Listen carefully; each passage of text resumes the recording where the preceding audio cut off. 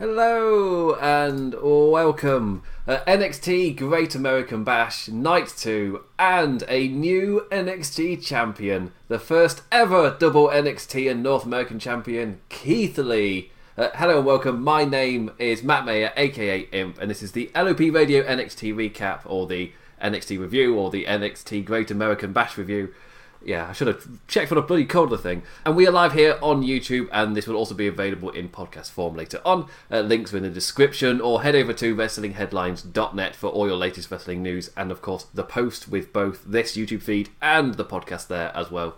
Also, there's been a string of columns currently getting a lot of discussion on the main page as well, covering a lot of the more serious matters of recent times, but the columnists have been putting a lot of time and work into trying to figure out the words for that, so that's all up anyway. But today's main topic conversation, we'll just drop a little thing in first. I am absolutely knackered. I don't know if it's visibly seeable.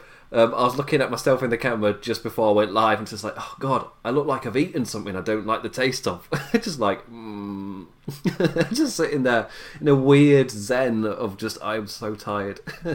So if I muck up my lines or whatever, then that'll be why. If my sentences don't make sense, I'm giving it a go. I am so tired. It's incredible that it's all working. Let me just check the audio is definitely working for you. Yeah, so I mucked up the audio on the Raw review because my mic died just before I came live. So luckily, if you listen to the Raw review and the audio was off, that's because my laptop, the inbuilt microphone, caught it because my actual microphone died, and I had no idea until I was doing the podcast version later. I was like, oh, right, okay, yeah, I'm really lucky. Really lucky there's any show at all. Today I've triple checked and everything, so it should be fine. So anyway, Keith Lee is your new NXT champion after winning the main event title for title match. He's also still your North American champion, so he's the first ever double champion in NXT. And I really wanted them to, when he became champion, I wanted it to feel momentous. And obviously without a crowd, it doesn't really feel the same. But the way that they did this, and the way it was sold, and because for me the faux crowd don't really do anything for me, because they're essentially robots doing the chant noise when they're told to, when you press the button. So that's not really, for me, I kind of struggle to take much value from their noise. It helps, it's 100% better than no noise, but still, I wanted them to make it feel special, and that's really difficult to do without the crowd there, and I personally feel like they did it. And winning both titles makes it feel big. The way Keith Lee sold it made it feel like really important to him as well. We just see that emotion all over him. It's just like, oh yes, it was such a feel-good way to end the show. You can't help but feel so happy for Keith Lee. You just bask in the double champion's glory. But for the match itself, it got the serious presentation, which I really like in NXT, where they got the backstage walks and all, like the full presentation game. The lights dimmed down when the announcer does the introductions for them both, and I really, really like that, especially the crowd with that ooh kind of atmosphere. Like even the faux crowd, you got that atmosphere. It did pretty well, and yeah, it felt important. And I've not been able to. I won't be able to do comparisons to Fyter Fest because I've just not had the time. There's a reason I'm knackered, and so I've not had the time. I can't really compare. I've not watched Fyter Fest Night 2 yet, but it's going to be difficult for me to enjoy any match as much as I enjoyed this one. This is the kind of like NXT kind of TV main event, especially, that I just really enjoyed. Like the kind of match I could have happily had take up the entirety of back when NXT was 1 hour. Like I would have been perfectly fine for a match like this to take up the entire show. Give it the whole presentation shenanigans, like where you sort of filter out the show. You start the show with that, then you have them walking out and stuff, and I really, really enjoyed what they did here. And the match itself, again, a really enjoyable main event. I felt like it was a good clash of styles, especially as I was so critical of Adam Cole, Johnny Gargano earlier this year, where I really didn't like that at all. And maybe that's because like Adam Cole and Gargano kind of like that kicking it on multiple finishes, crazy kind of building of a match, and having them both there maybe was a bit much. But with Adam Cole, Keith Lee there, two very different styles. Yes, you still get a lot of finisher kickouts, but I mean, it felt a lot more different. It felt differently because I can full on believe that Keith Lee is as much as a power beast that he could kick out. Compared to what we saw with Gargano versus Cole, it didn't feel like the kickouts were earned. Here, every kickout felt like it should have been a kickout, and when finally when Adam Cole didn't, was totally earned. And that for me shows like a really well paced match, that they nail every kick out there. It was early on. In the early going, if anything, they were teasing us seeing Lee's insane power, and they were saving that for later, building to it. But the biggest be him taunting a plexiglass pounce before Cole avoided the charge, and Keith Lee just went diving straight through the plexiglass. As the match went on, Cole got caught more and more often, avoiding anything truly devastating, but those hits kept building. So he was missing the big stuff, but Lee was still catching him, and over time those started to build up. Possibly my favourite being when Keith Lee just I think was going to go for a moonsault, and he just directly to the camera just I'm going to have to kill him. And this is, I'm pretty certain that's a reference to something. Went over my head, but I know it's a reference to something. But yeah, that is a nice little moment. Adam Cole just wasn't able to keep Keith Lee down, not even to take the big man down with a running knee. Not even able to hit it at first. Instead, it was caught with a mighty sit-down power bomb, or the spirit bomb, I think Keith Lee calls it. And then what I liked after that was Cole went outside for a breather, but when he came back in, it was immediately back into the lion's den. Just immediately pounced inside out, and then it was piled high into the sky. Ronaldo called it a spine buster, but I was just that's just a big high in the sky move. Up you go, Adam. Up you pop. Cole's fight didn't die though. Again, he saw why he was the champion. He was continuing to kick out all of these big strikes, and when all of these hits was taking more and more out of him, he continued to kick out. We saw the fight in him. But bloody hell, was he taking a lot of offense and only getting in the odd kick, especially in the first half. Towards the end, he was able to chop Lee down. He was able to hit the last shot multiple times, but especially when he first hit it, it was nowhere near enough. And the second attempt ended with the Undisputed Era landing hard on his noggin after being turned inside out by a Lee Lariat. Also, Lee Lariat is an amazing 90s jobber gimmick name. Here's Lee Lariat is going to get taken down by... No one talked like that in the 90s. I've gone way too far back. Anyway, the champion's offense kind of became desperate with no wasted motion, going for big move after big move. He nailed the Panama Sunrise, which wasn't enough either. Keith Lee is a powerhouse, but he's so athletic he can sell the Panama Sunrise, which is just just to have that wide array of ability. He's massive, he's charismatic, which you got to see in little sprinkles here. Like I said, with the I need to kill him, or you got to see little parts of that there. He's more than just a really really talented wrestler. You got to see a bit more of his character, which now that he's NXT champion, that's great to see, just to give him a bit more depth. Please don't kill him, Carrion. But I really I like the little developments you saw in this match, because he's had amazing matches, and you got to see a lot more character in the Gargano match. But I felt more like he was fighting off a nefarious villain, whilst this showed a lot more of his kind of the heart side of his character, or his, I guess, more just flat out charisma as well. Anyway, he made Adam Cole look awesome as well. So when Adam Cole was hitting those desperate moves, going for those Panama Sunrisers, he made Adam Cole look good. However, it was never enough for Adam Cole, even though he was hitting big move after big move. It just wasn't enough. Neither were things that had worked in the past, simply super kicking the man in the head over and over. And as I said, the last shot with an exposed knee didn't work either, or follow up Panama Sunrise didn't work either, with Adam Cole getting increasingly more just desperate look on his face. What is it going to take? And he then went for another Panama Sunrise in that final desperation, and it was countered right into a Spirit Bomb, followed up by the Big Bang Catastrophe, and Keith Lee is your new NXT champion. Fantastic main event. It was such a feel-good win for the new champion. They made sure to show us Karrion Kross and Scarlett Bordeaux watching on as the confetti rained and pyro was sparking in the background, creating awesome images. Again, if you've not watched the match, highly recommend just going onto Twitter feeds. It's just, it'll be all over the WWE YouTube channel as well. It was just, such awesome images, seeing that confetti rain down and just the face on Keith Lee of how much this means to him, with the pyro off in the background as well. I was like, oh yes, it was an awesome visual watching him lift those titles, and he felt like a massive deal as well, like it was a fitting end to Adam Cole's run, because it had been a long run as well. And I guess if you're going to criticise anything really about this, it's the kind of sudden feeling of the whole card being put together.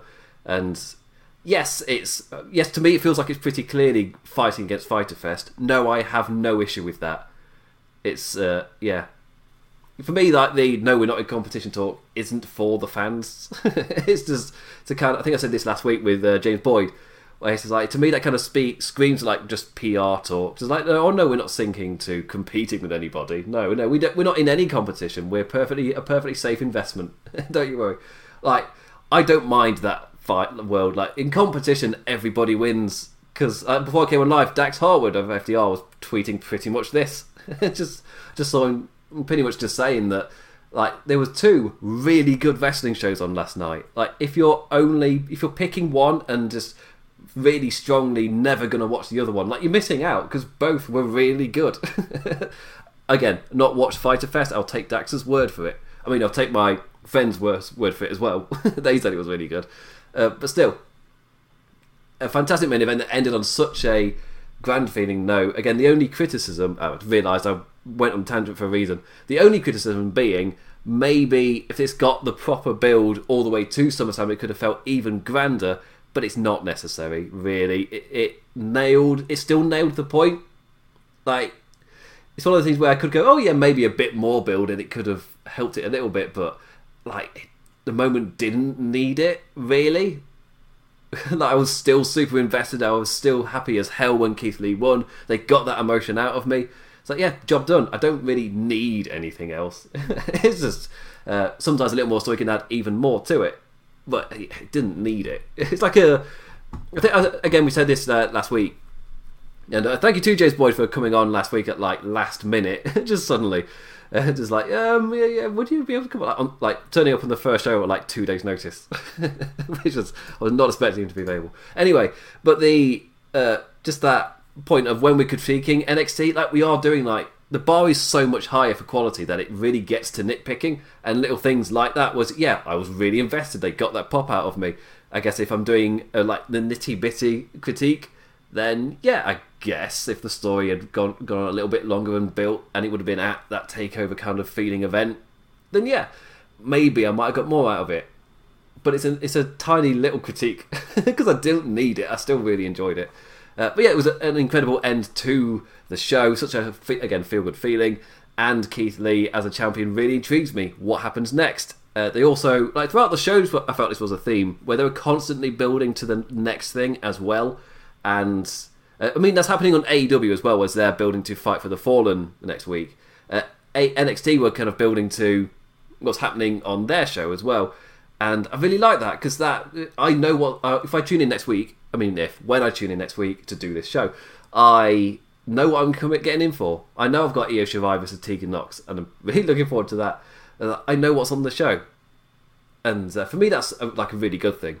And part of building to that future was, at the end, having Karrion Kross from like a behind the something area where he was looking onto the ring. Like, that immediately, as you're in the celebration of the massive achievement that has happened, you're immediately going on to that next thing. And I really, really value that. Again, you know what's next, and it doesn't come out of nowhere. It makes it a bit more different. Like, the normal trope would have just been Karrion Kross comes out next week, there's your feud. But this gives more to it. And of course, there's the assumption he's going for Keith Lee. All we know is Karrion Kross is next, and he's voiced that he was going to go after Adam Cole. The question is, was that because he was NXT champion, or was that because he's going after Adam Cole? You'll have to wait and see. I'm fine with either one. What happens to Keith Lee next? I don't really know. Anyway, as you can tell, I'm really happy about what happened there. Genuinely just good feeling. I really like ending a wrestling show being such a good mood, and NXT did their job this week.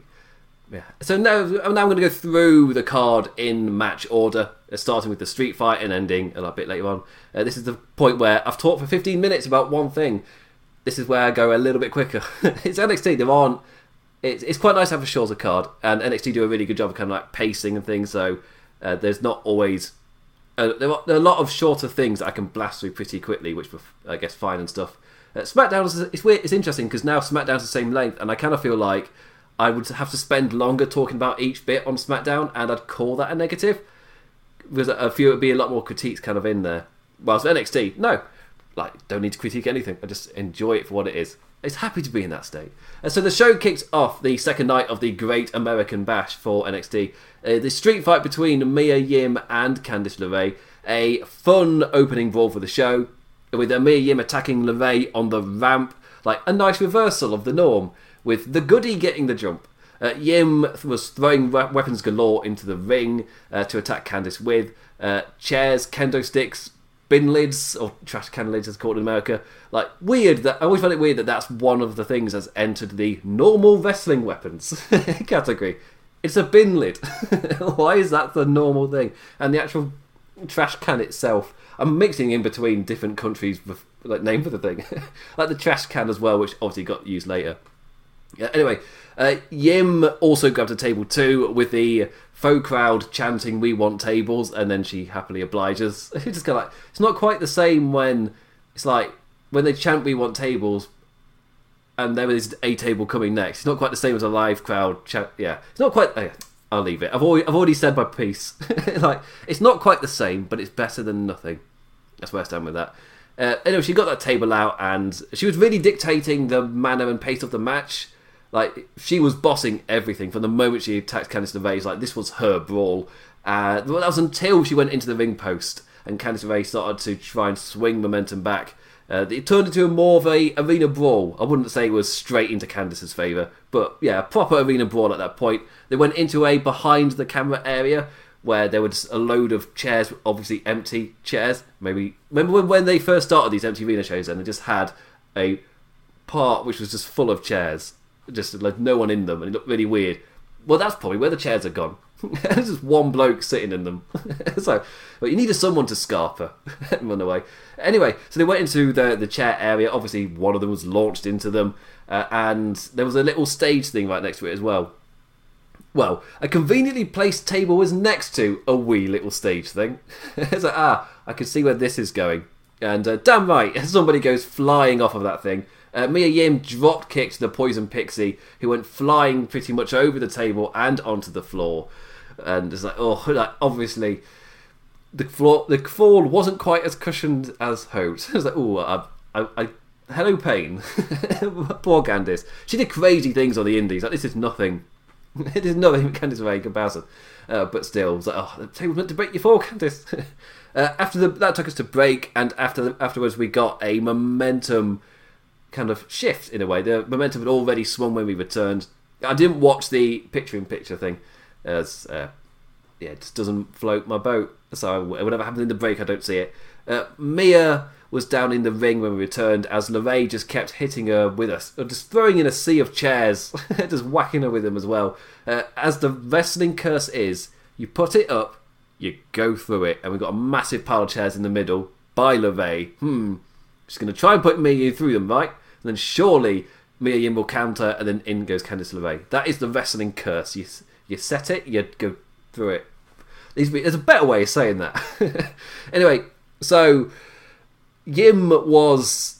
as soon as she did that, Mia Yim then caught momentum and started to bring the hurt. A trash can over LeRae. As I said, it comes back. Then she hits the drop kick. And whilst LeRae was recovering from that, Mia Yim pulled out some bronze knuckles. Again, things we normally see from the heels, but because she's the blatant baddie, it really fits. She's the badass dictating the pace of the brawl, and she continued to do that even when LeRae had a moment of momentum. It's oh yes, I really like that.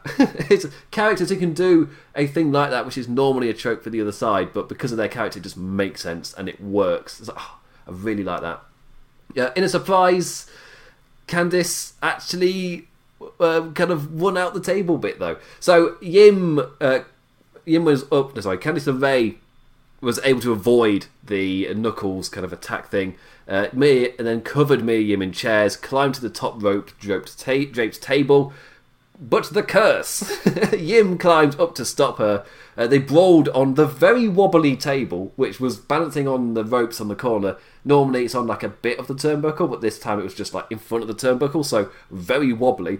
And in a surprise, Candice won out. And she took Knuckles away and hit a mighty swinging neckbreaker off onto the chairs. The curse is broken! 1, 2, 3, Candice LeRae wins. And I really enjoyed this match. It was like way more of a brawl than I was expecting. Like, even though it was like Great American Bash and last week kind of set a tone for what to expect, like for some reason I was expecting just a little bit less. And they brought the hurt in this match, as I said, with Mia Yim. And it was way more of a brawl than I was expecting. Way more kind of weapons, and the big spot with the swinging neckbreaker as well. Like, that was like a bigger ending than I was expecting. For some reason I was expecting weapon shots, then you just kind of get a normal finisher for the win. But no, this was like quite a big finish. Really enjoyed it. And Candice LeRae won, and that fed into later where Johnny Gargano and LeRae kind of voiced what they're hoping to do. Really, really enjoyable match. And I may be struggling with Johnny Gargano's character as a heel in a way, but I'm totally in on Candice LeRae's. Like, for me, she's done the Poison Pixie way better than Johnny Gargano's done his, whatever his thing is. Like, I'm slowly growing into the Gargano one. Maybe it's because of how strong a babyface he was, mixed in with me being tired of his NXT run. Whilst LeRae, no. That she's benefiting. If you remember when she was in NXT for quite a while, and there was the complaint that she just wasn't being used. Now that's coming back to help her. In that whole period she wasn't being used, we were waiting to see her. We were asking to see her. And that means that now we don't feel tired of her, because we've not seen her as much as we have seen Johnny Gargano. Suddenly it's benefiting at this point. That I am up for more LeRae, especially as the Poison Pixie, and buying that gimmick. And Johnny Gargano I'm kind of just bored of in NXT.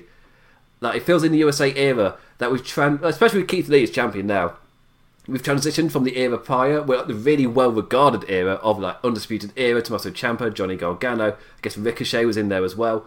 It feels like they all should have moved on now, and only Ricochet has. There's rumours of Ciampa, we've not seen him in a little while. But yeah, like Gargano and Undisputed Era as well. Like, it feels like the time in NXT is done.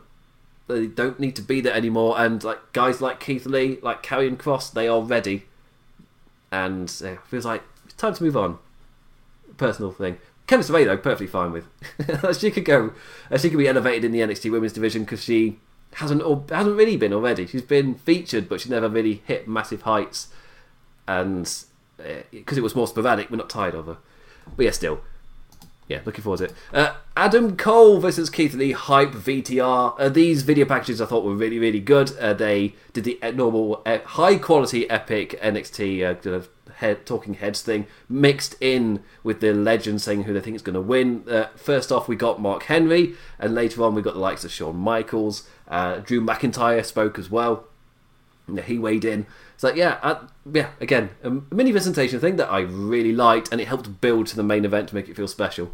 Afterwards, after that finishes playing, Yim and LeRae are still down in the ring. Sell that hurt.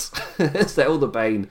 Johnny Gargano, I did, as I was skipping through the picture-in-picture, Johnny Gargano came to carry Candice LeRae out, and then Yim eventually got applauded by the faux crowd to carry her out, I guess, with happy momentum.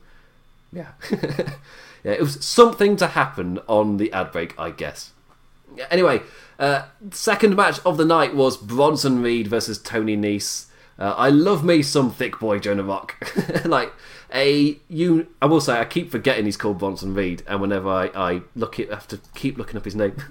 Anyway, thick boy Jonah Rock. A unique match setup, I think it's fair to say. Tony Nese being a dick on the pre-show for no one. How I'm going to be calling it. And Reed took umbrage with that. Yeah, so the match itself, that's it. That's the setup. Suddenly they do pre-shows now on for some reason, but I'll let it slide because it doesn't really matter. It doesn't make sense, but fine, I guess. A fun little pattern to this match. Nese is in shape, but Bronson's a big boy. Nese is athletic, but Bronson's a big boy. Nese showcases quick wrestling skill, but Vonslun's a big boy. It's like Tony had his moments, but Reed was just too much power, and in the end he just splashed down with that big splash off the top rope for the win. I call it a more elaborate squash, because Tony Nese got in quite a bit of offense and got to show off his athleticism, but Bronson be big boy, and he could just completely take him down. So yeah, a fun match. A fun little match. But I say fun little match because I really like Bronson Reed, and I'm humming his theme and bopping to it for like the entire match. Anyway, it's in my head. So banger of the theme. Yes. After that, we got a Mercedes Martinez VTR play. She debuts tonight on the show, which was fantastic to me to see. I'll get to her obviously I'll talk more about her when it comes to her segment. Robert Stone in an interesting backstage bit. Robert Stone offered Shotzi to join the brand when she was sat there in her little tank backstage. So I guess that means when she comes through the ring, when she comes through the curtain in the tank, that's because she's been driving all of backstage in the tank. That's the kayfabe now. That's what I truly believe after this segment.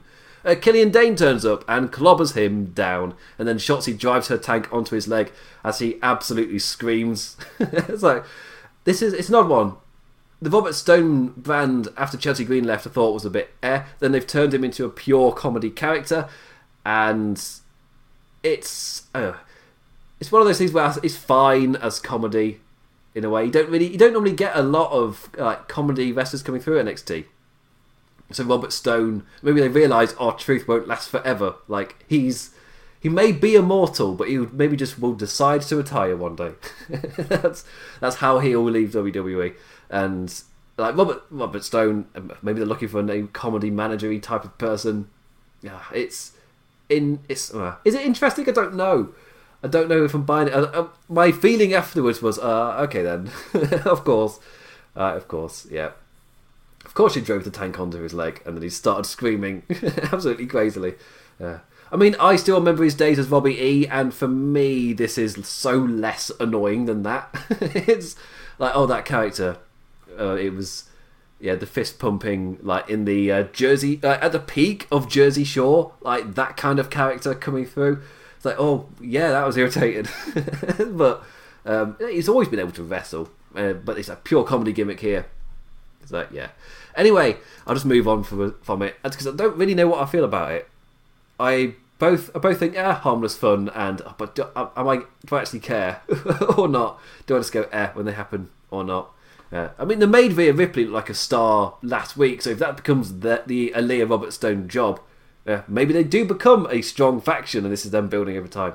I doubt it. I feel like this is just going to be pure comedy until Aaliyah finally drops him or something like that. Anyway. Next up we got Isaiah Swerve Scott versus Johnny Gargano. Whose house? Johnny's house. Met with who sucks? Johnny sucks. I'll give the faux crowd that.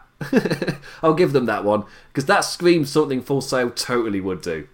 Just like a really just bog standard kind of word replacement, and it's like, hey, little gag, little jab. In the match, Gargano controlled the early ground and holds, but as soon as he went to increase the pace, Swerve immediately took it back to him, entering the ad break in full control after a Fosbury flop to the outside.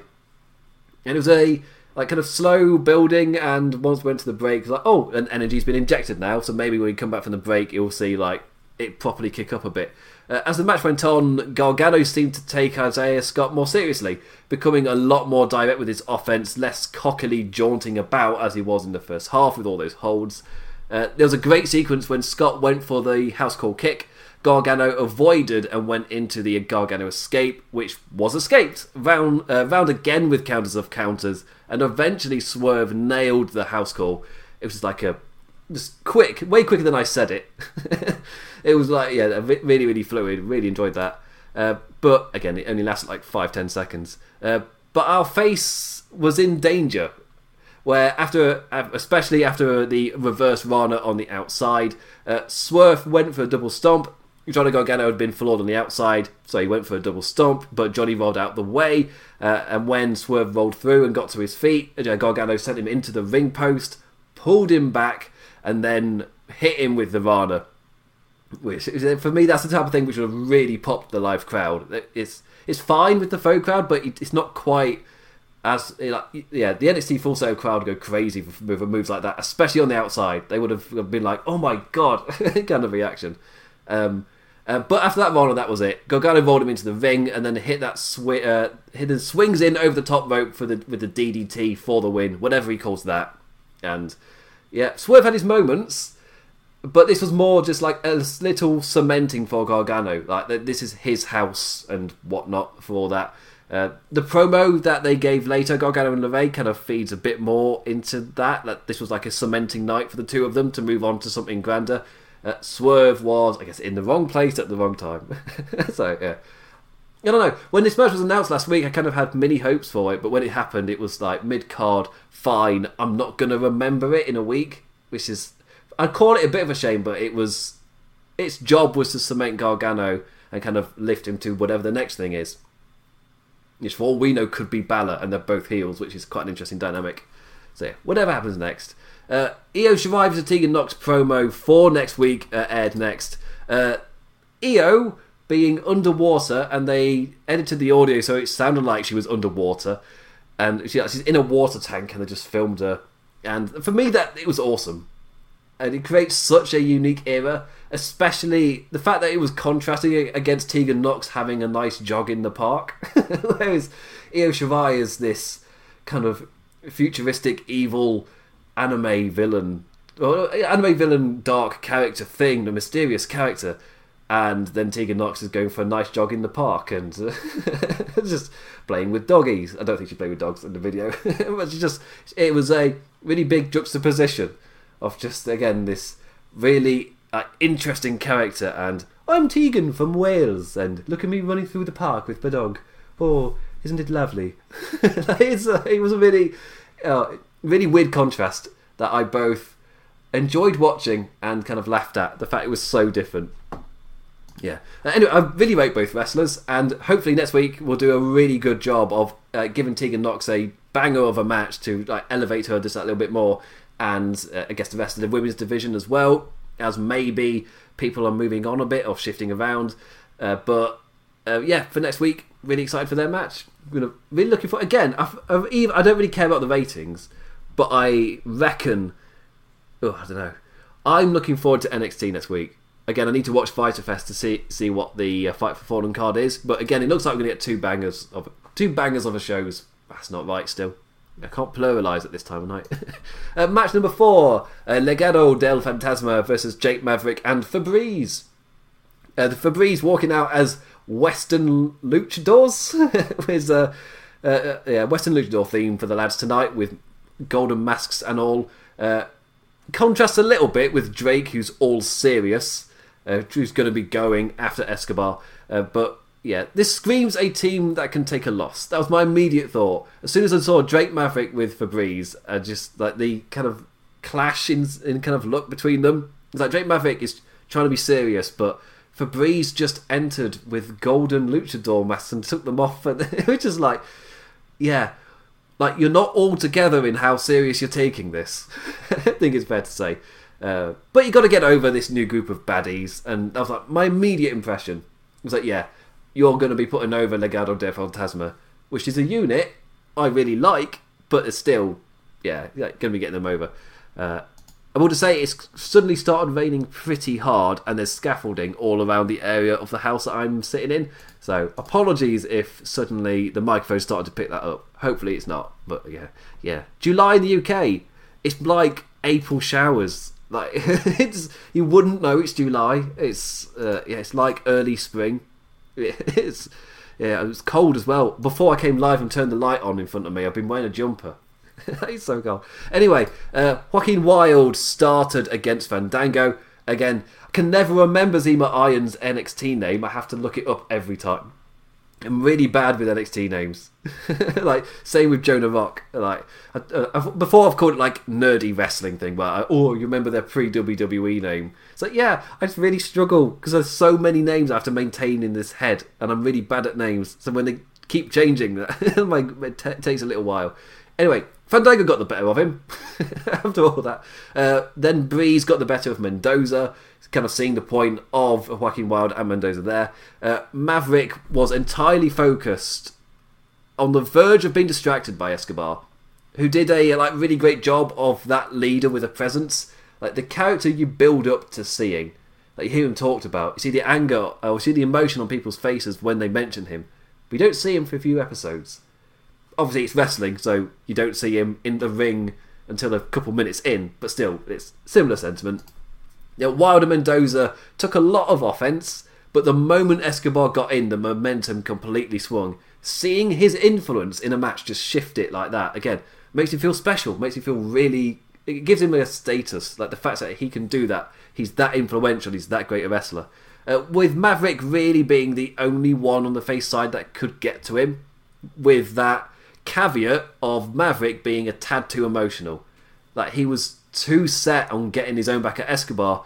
Escobar was a lot calmer. He was more being able to concentrate on his performance. And Santos Escobar was able to capitalise on that. With Drake climbing up to the top rope for a big move, he was kicked right in the knee and nailed with the Phantom Driver.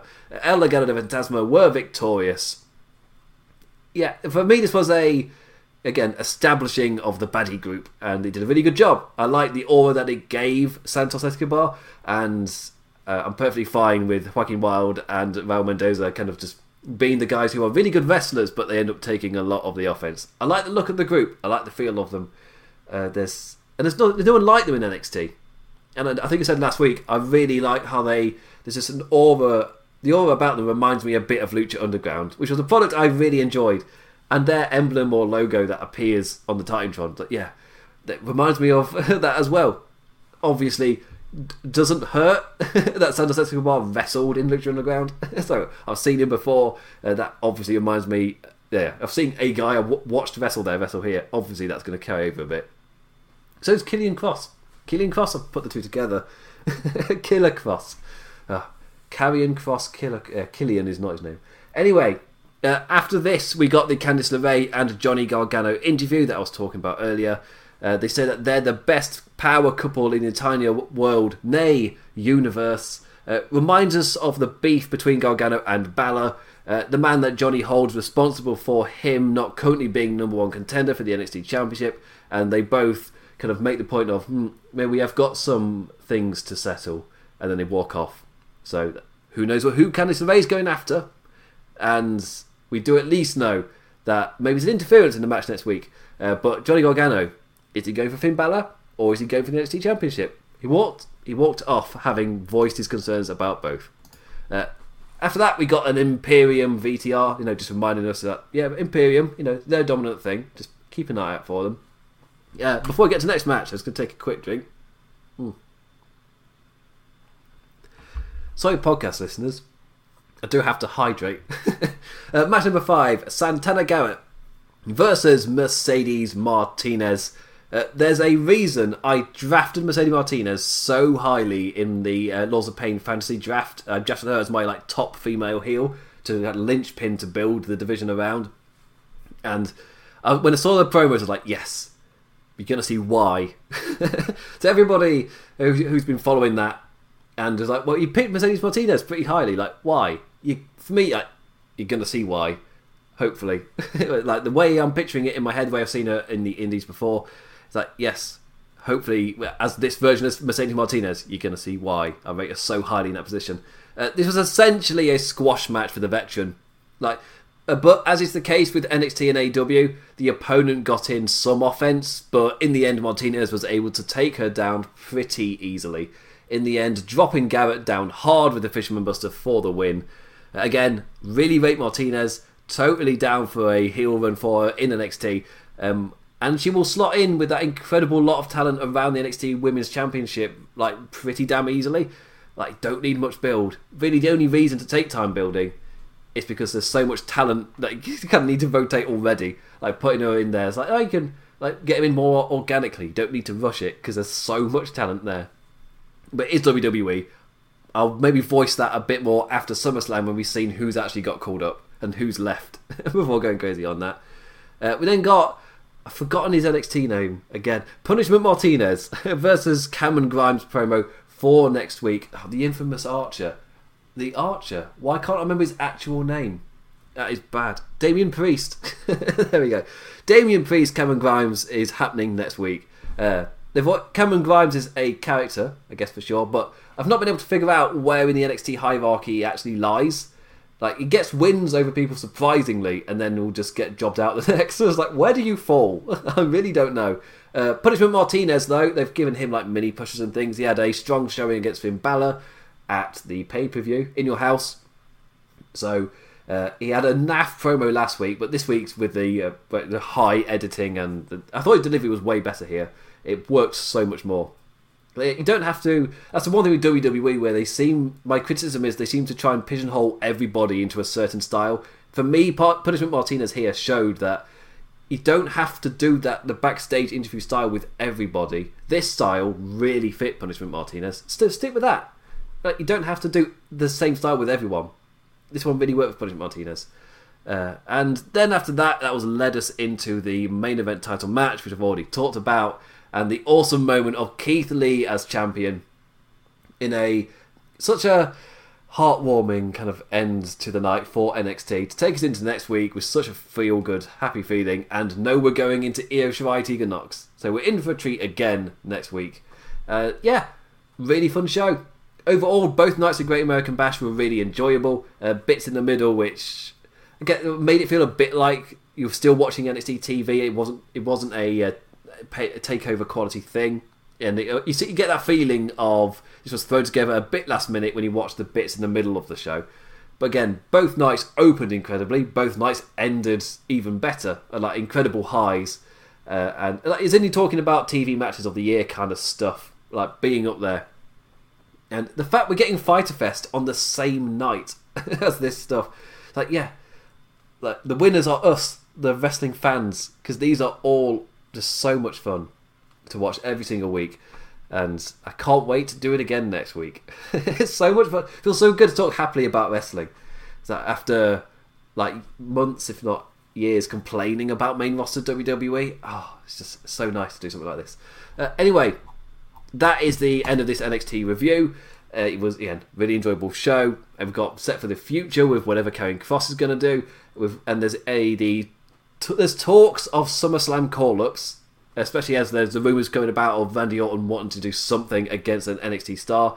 But there were also counter rumours that we might actually be forced to do something as the top heel on Raw going against the top champion on Raw, Drew McIntyre, which would delay things a bit. I mean, he could just do what he wanted after SummerSlam to go towards Survivor Series. But still, the future looks great for NXT. Really looking forward to it. In terms of coverage here on Laws of Pain, last night we had our AEW post-show in Dynamite After Dark with Jamin and Jeff, which went out. Fridays on the podcast feed, we've got the special of the WWF, the Legacy Series, an unabridged look back over the history of the now WWE, with the journey of the WWF all the way from the start to 2003, I think it was when they changed their name, or 2002. I cannot recommend that show enough. On Sunday, I will be live after Dominion for New Japan. So I'm not going to be live after the New Japan Cup, but I will be live after Dominion. I might be joined by Jeff from Kingdom of Honor / Dynamite After Dark, but that's not confirmed yet. But at least I will be live immediately after the New Japan Dominion show on Sunday. For me, that's not mental. I'm English. That's lunchtime. Lunchtime, a cup of tea, a delightful glass of orange juice as the sun shines through the window. It's just, I'd have the door open if there weren't so many birds tweeting. It would become annoying, trust me. I've done a live show before after a pay-per-view at like 4 a.m. and the birds are already tweeting and you can hear it on the audio. Like, it happens. So that'll be happening on Sunday. Tuesdays, we've now got the double whammy of Kingdom of Honor, which is currently properly covering the New Japan Cup. I think they'll talk about Dominion as well, especially as Jammer's not able to do the Aftershock for Dominion. But also on Tuesdays is the Raw review here on Laws of Pain, which just be me covering things, sometimes with a guest. Also next week, there will be the NXT review at a much earlier time, given the location of the guest that I've got going on. But if you tune in at midnight, at the same time here, at 7 EST, it will already be up, so you can just watch it then. Won't be live, but you'll be able to watch it. Also, an Extreme Rules preview should be going up as well. That will be next week. Got through everything. So follow me on Twitter at the damn Implicat. It's been on the screen the entire time. Follow Wrestling Headlines / Laws of Pain at Laws of Pain. I think that's the Twitter handle to get all of the latest wrestling news and whatnot. Read all the columns that have gone up. There's been some pretty awesome columns that have gone up on the Laws of Pain site. Clive from the Ricky and Clive show over on the Social Suplex Network has dropped one today. There was a great column talking about a difficult matter by Miley Cyrus, who's currently writing in the Columns Forum, where if you do want to become a columnist, the Columns Forum on Laws of Pain is I give credit to Tito for coming up with that one. The idea of like an NXT for Laws of Pain, but he came up with it way before NXT. It's just a convenient way to explain it, where essentially instead of trying to call in writers from elsewhere, develop our own. And have a feeder system to have writers from the past are all in there as well, and like names you'll know like Plan, Triple R. I think Miss Fan did a brief spell. I can't quite remember. But yes, the Columns Forum is where I went to learn how to write, to do columns. It's where I met Byrne and ended up starting off with podcasts. Like, I wouldn't be doing this if I didn't decide one day to go to the Columns Forum and be like, I'll give writing columns a go. And now I write on the main page for Laws of Pain, and I'm doing these review things. So make of that what you will. Anyway, thank you for listening to this. And bid you adieu is my Raw one, and as I came up with James Boyd last week, my goodbye for the NXT review stream. That'll be that. Goodbye. It doesn't work by myself. I'll make it work over time. That'll be that. Adios.